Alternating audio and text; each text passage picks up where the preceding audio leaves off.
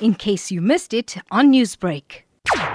I'm quite excited about it, more so because it's making an impact at patients at grassroots level. We've done a study a couple of years ago, and it showed that within the province of KwaZulu-Natal, around 60 to 80% of diabetic patients are actually diagnosed and treated at their local clinics, not at multiple hospitals. So this is where we want to make a difference. And with this multifaceted approach that I've developed, it improves diabetes care at this level. Speaking of your research, which focuses on methods aimed at improving diabetes care, what are some of the advancements made in diabetes treatment and technology? In terms of developing countries, we're still grappling with the effect of suboptimal control. So we're still looking for methods to improve the basic steps of diabetes. But globally, there are much more drugs in the armamentarium of diabetes.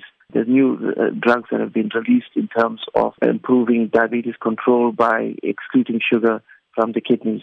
We've got incretins that actually work on improving gut hormones and improving diabetes control that way. But most of these drugs and methods are not available at state and not available at grassroots levels.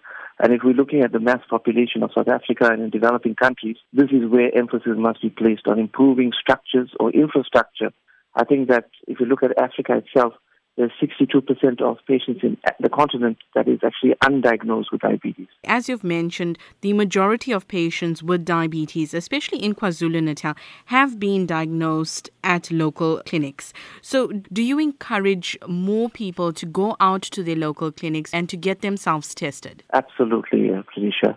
I think all patients above the age of 40 should be checking whether they are diabetic, particularly those that have a family history of diabetes. But listen, in Africa and South Africa, actually, we have got the highest rates of obesity in sub-Saharan Africa. And so with obesity comes increased insulin resistance.